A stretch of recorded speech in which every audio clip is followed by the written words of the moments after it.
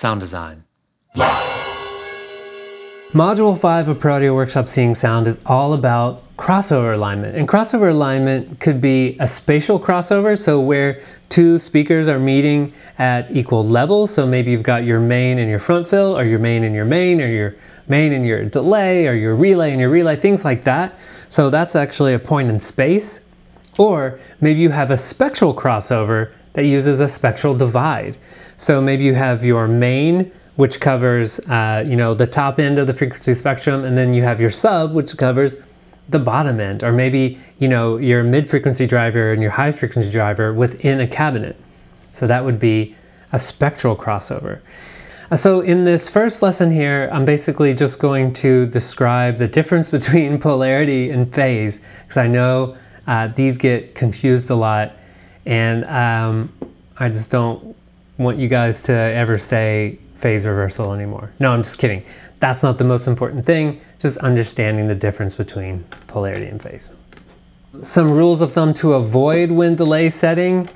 I've tried a lot of things in the past that have not worked, and I want to tell you what those are.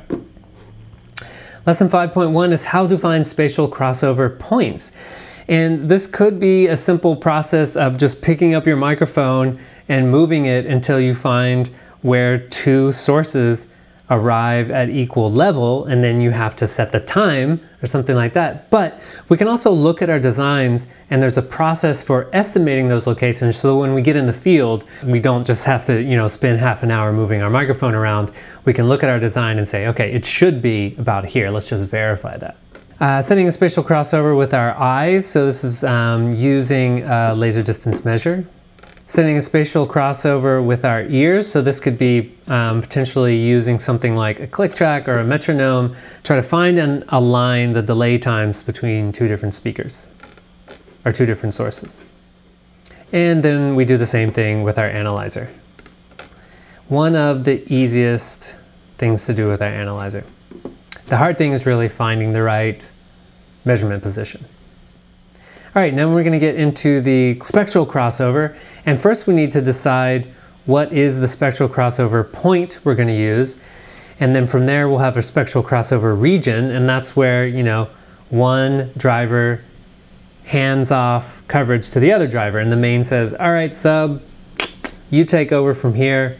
Can we do the same thing with our ears? Can we just listen to maybe a sine wave or a warble test tone and set the delay between our main and our subs just by listening to it? And then in this next lesson, we're going to do the same thing, but with our analyzer. Some extra content here because this can get kind of complicated. And then the last lesson is subs on an aux. Will it ruin us? Will it ruin our show? How do we set that up properly? And these are all of the lessons in Module 5, and it's the most important stuff I know about to help you set your spatial and your spectral crossovers. So, how you set the timing for a delay speaker and how you set the delay between your main and your sub so that when that kick hits, it's going to be really strong and powerful. Oh, I forgot, there's one more lesson, and it's all about what to do for showtime. So not only can we use our measurement system, our audio analyzer, for system setup and sound check, but we can keep measuring throughout the entire show. And I talk about the process to make sure that you have actionable data, and then how to know what to do if things change during the show. People are often asking, what could potentially change in the sound system when the room fills up with people? What if the temperature changes? What if humidity changes? So that's what we cover in this lesson. And then this is the final lesson where you'll schedule your last call with me. I forgot, I didn't mention the other modules, but in Module 1 and Module 3, there is a link to schedule a call with me. This is where we're going to check in. So we're at the end of the course here. You'll schedule your last call with me. And this is also where you're going to get your certificate that then, if you want, you can add to your website, to your email signature, to your LinkedIn, to all your social media profiles. Because not a lot of people make it all the way to the end of this course.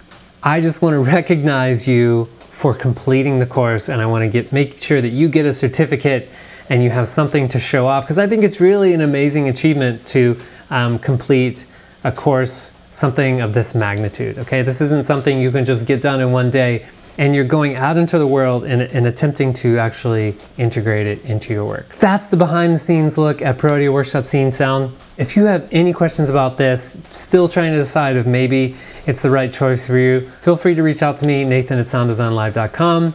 Otherwise, I'll see you on the inside. Sound design.